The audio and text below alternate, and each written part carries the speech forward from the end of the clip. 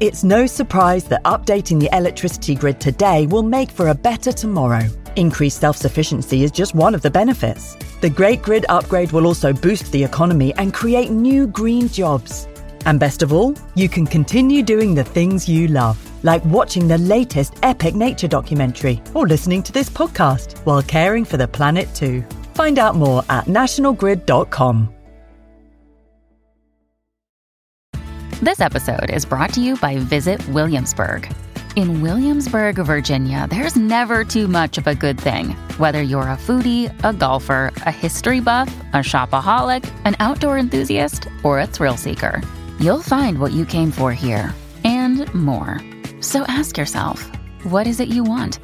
Discover Williamsburg and plan your trip at visitwilliamsburg.com.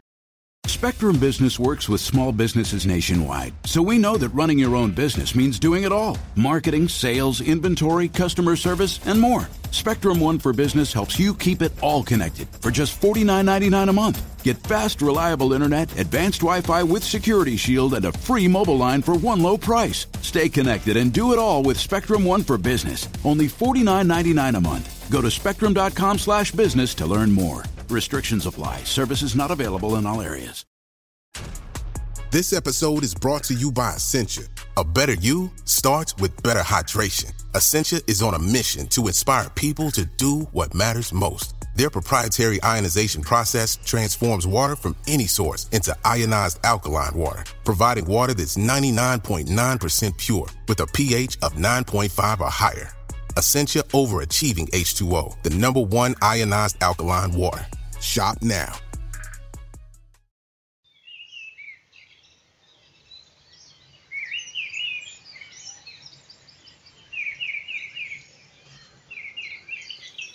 Hello, and welcome to the BBC Countryfile magazine podcast, the Plugcast as we call it. It's your chance to come with us for an adventure into the countryside each week to meet rural folk, encounter marvellous wildlife, and enjoy a welcome blast of freedom and fresh air. My name is Fergus Collins, and I'm the host of the podcast and editor of the magazine. This week is a particularly special one. With lockdown, I didn't think I'd get to listen to Nightingales in 2020. But my friend and nature writer Kevin Parr has been out on an early morning mission in deepest Dorset to track down this incredible songster. I found his recording profoundly moving, and I'm just a little bit envious. I hope you enjoy it too. It's another early morning, very early, and another cold early morning. If my car thermometer is to be believed, then it's still below freezing, -1. Mid-May, we've had a cold, icy wind pushing cold air down from the Arctic for about 5 days or so. And I'm in the Blackmore Vale,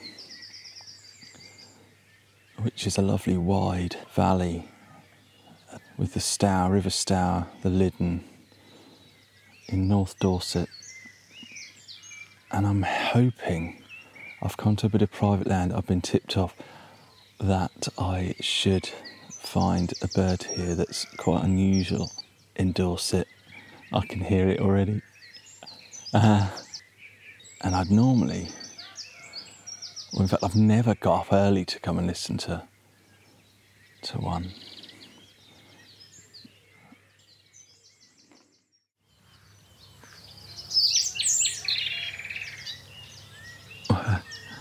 I paused to say a few words, and a nightingale just trilled beside me. It's a little, and there's another one answering it.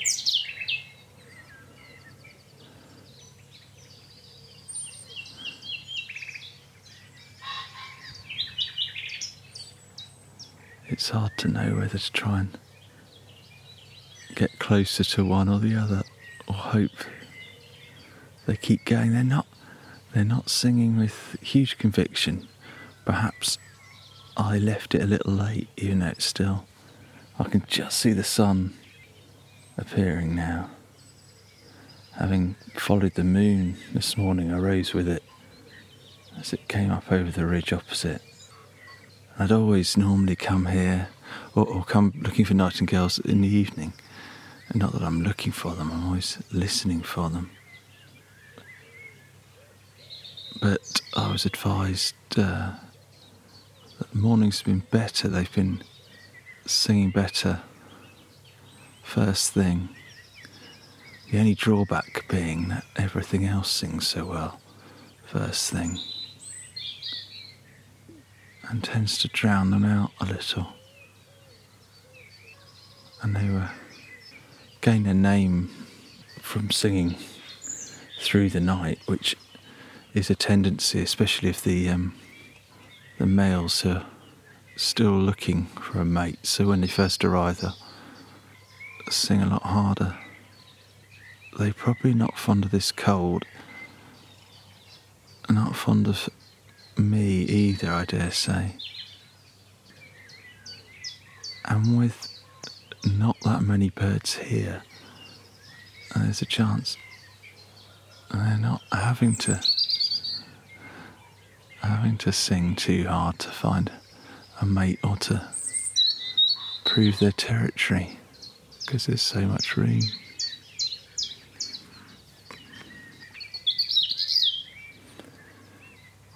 This area of Blackmore Vale, North Dorset, it's a wide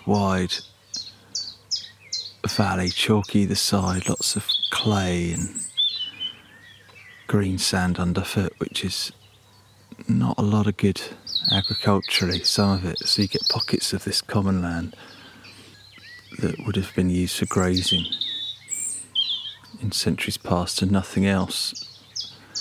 No good for crop.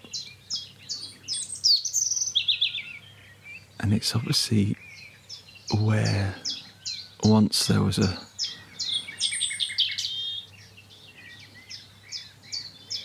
very strong population of nightingales, and they're hanging on, as you can hear, but not with any great longevity, I fear.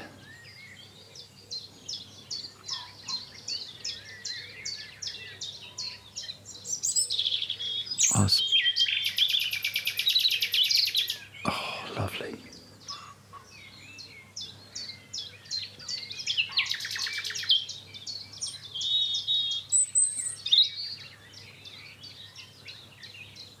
I was hoping I'd get a full rendition then, but he's gone a bit quiet again.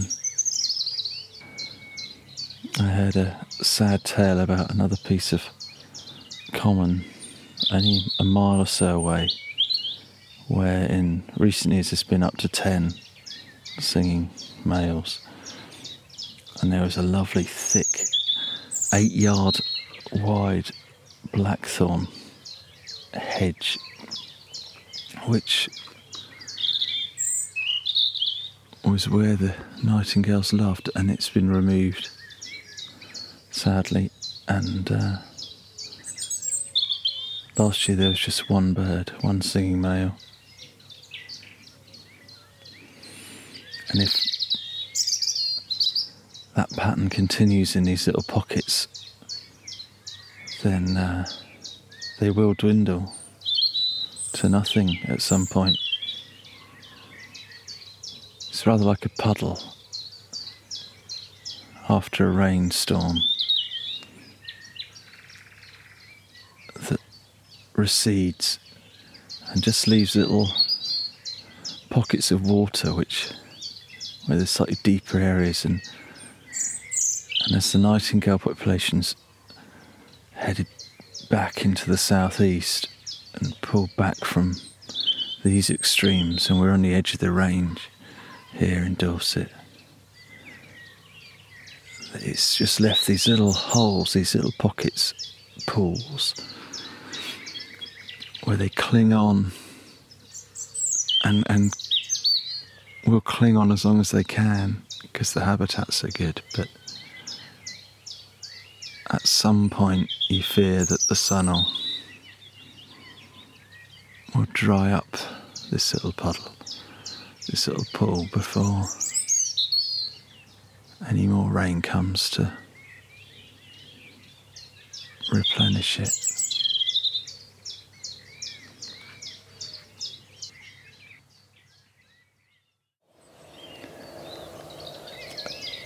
I've just paused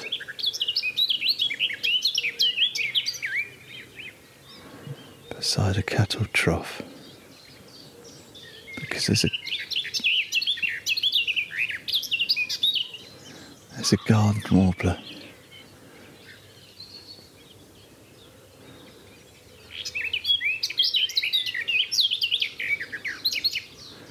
eyeing me suspiciously but singing quite well.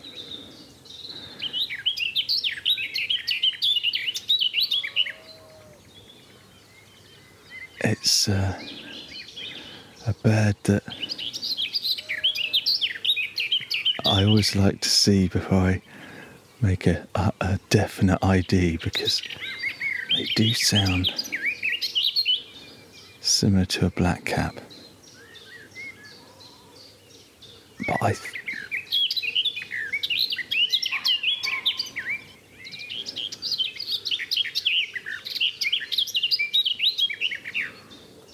to my ears, though, a garden warbler's louder, a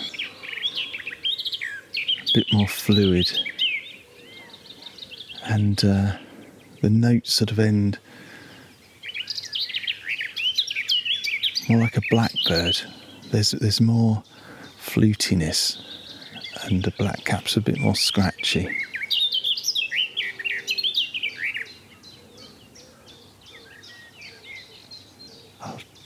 With any luck,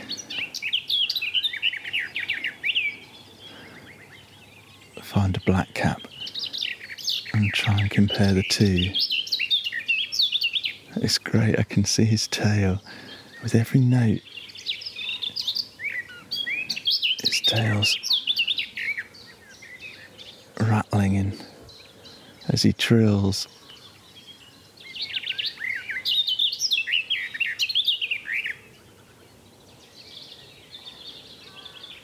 Handsome bird.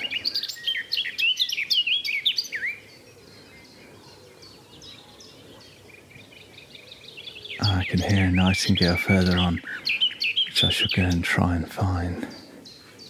Thank you, Mr. Garden Warbler.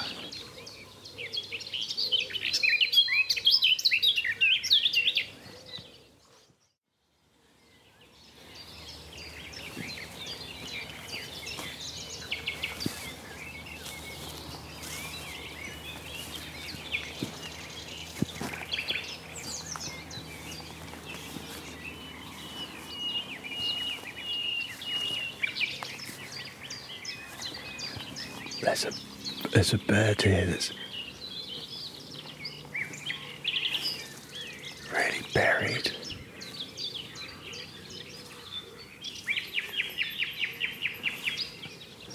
I'm trying to creep up as close as I dare without disturbing him, because he's singing quite well.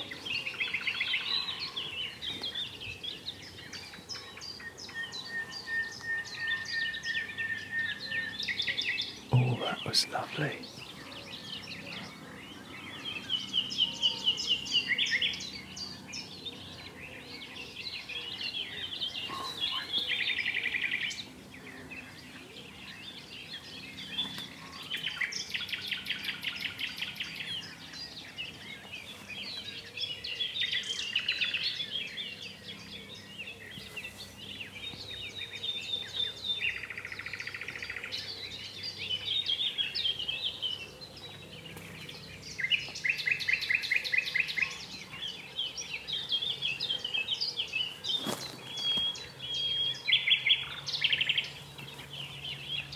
I almost slipped over then.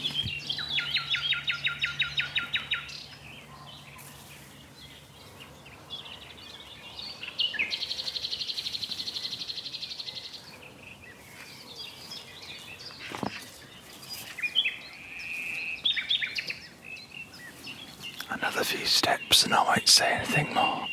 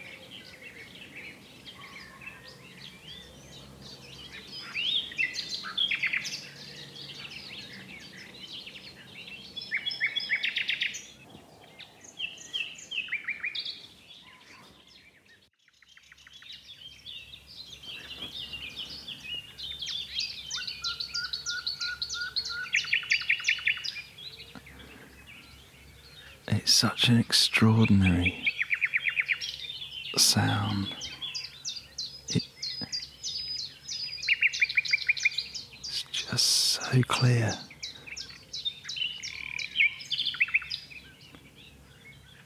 Hello, I thought I could see him, but I can't.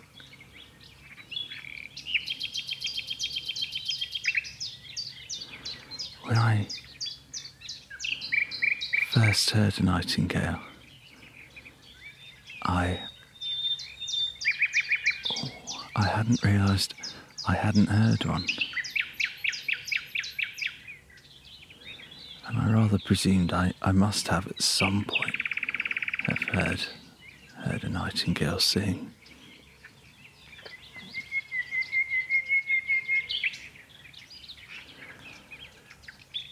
And it was about 20 years ago, maybe not quite that long.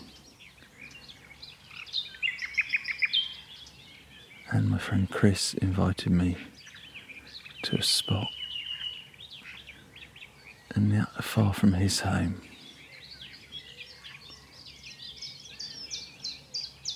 And how times have changed. While we waited for a nightingale to sing, we had turtle doves purring around us.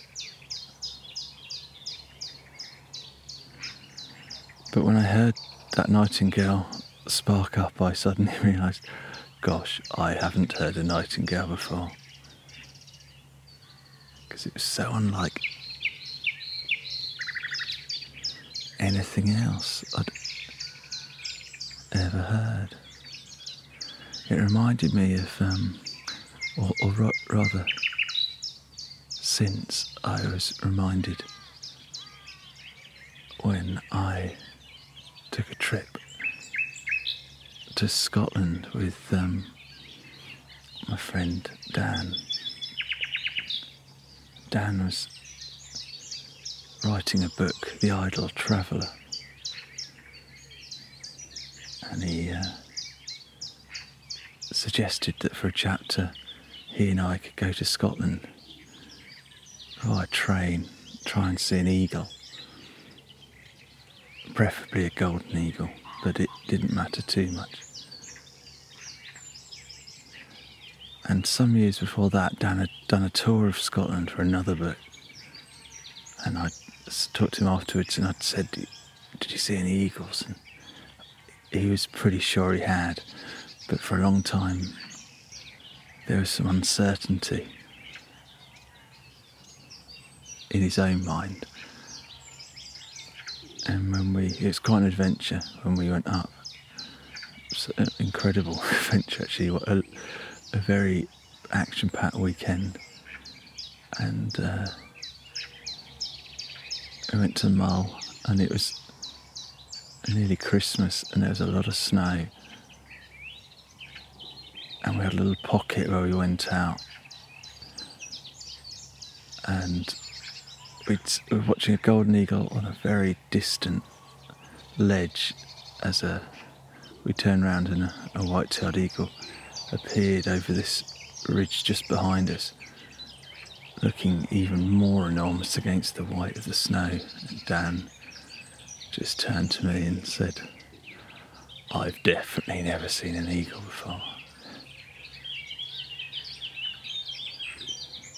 His eyes were huge.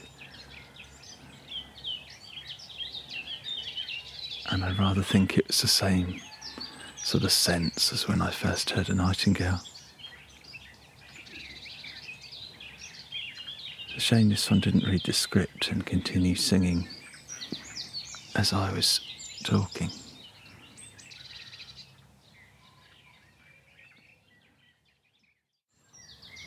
Well, the nightingales are being outsung by the garden warblers at the moment. The traffic's starting to build.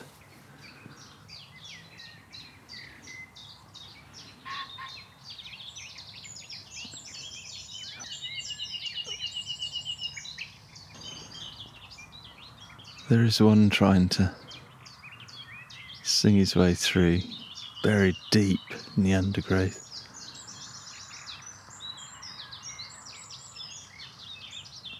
Nightingales are lovers of dense cover.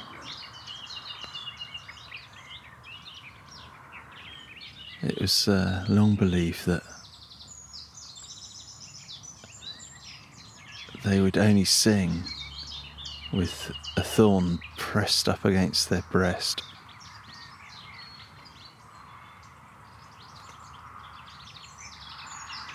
And to be honest, I've not seen one today. I've possibly seen one flashing across the path, but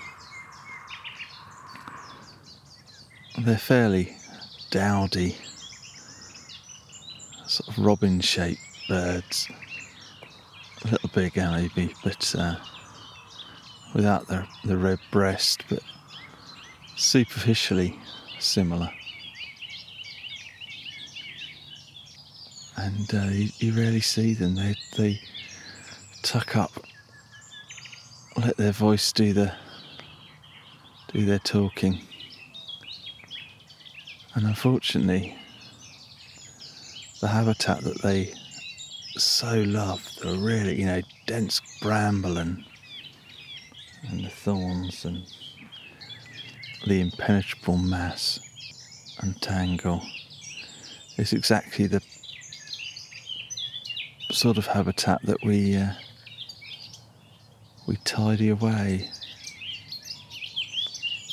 Far too many neat lines and edges, and you come somewhere like this which isn't spectacular. It doesn't look as if it is any different really than any other pocket of common land, and I mean that in traditional sense. But as you look around and you suddenly see the spots from where the birds are singing, and you could hide 100 nightingales in there and you wouldn't see one.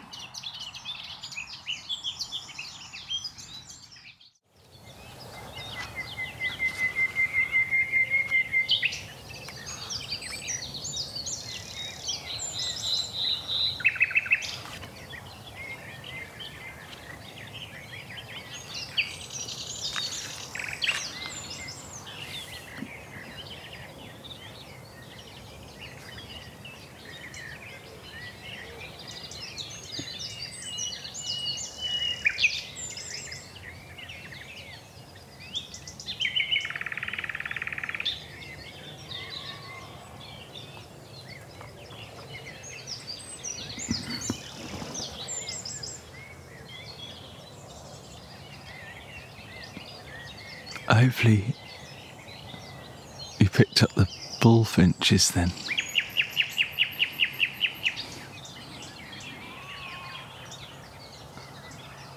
I want to leave you with as much nightingale as I can fit in, even though so many other birds are trying to drown him out.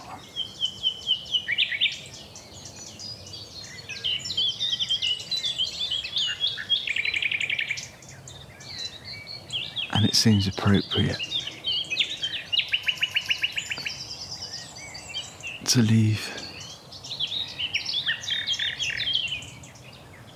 with the words of Isaac Walton, who is one of the most celebrated anglers.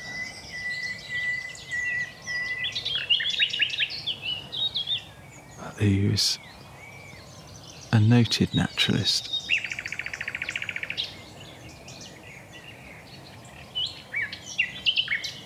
And I don't like writing things down. I like to say things off the cuff, but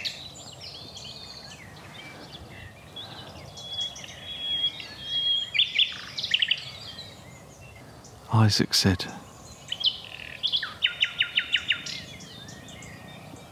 "Lord, what music hast thou provided for the saints in heaven, when thou affordest bad men such music on earth."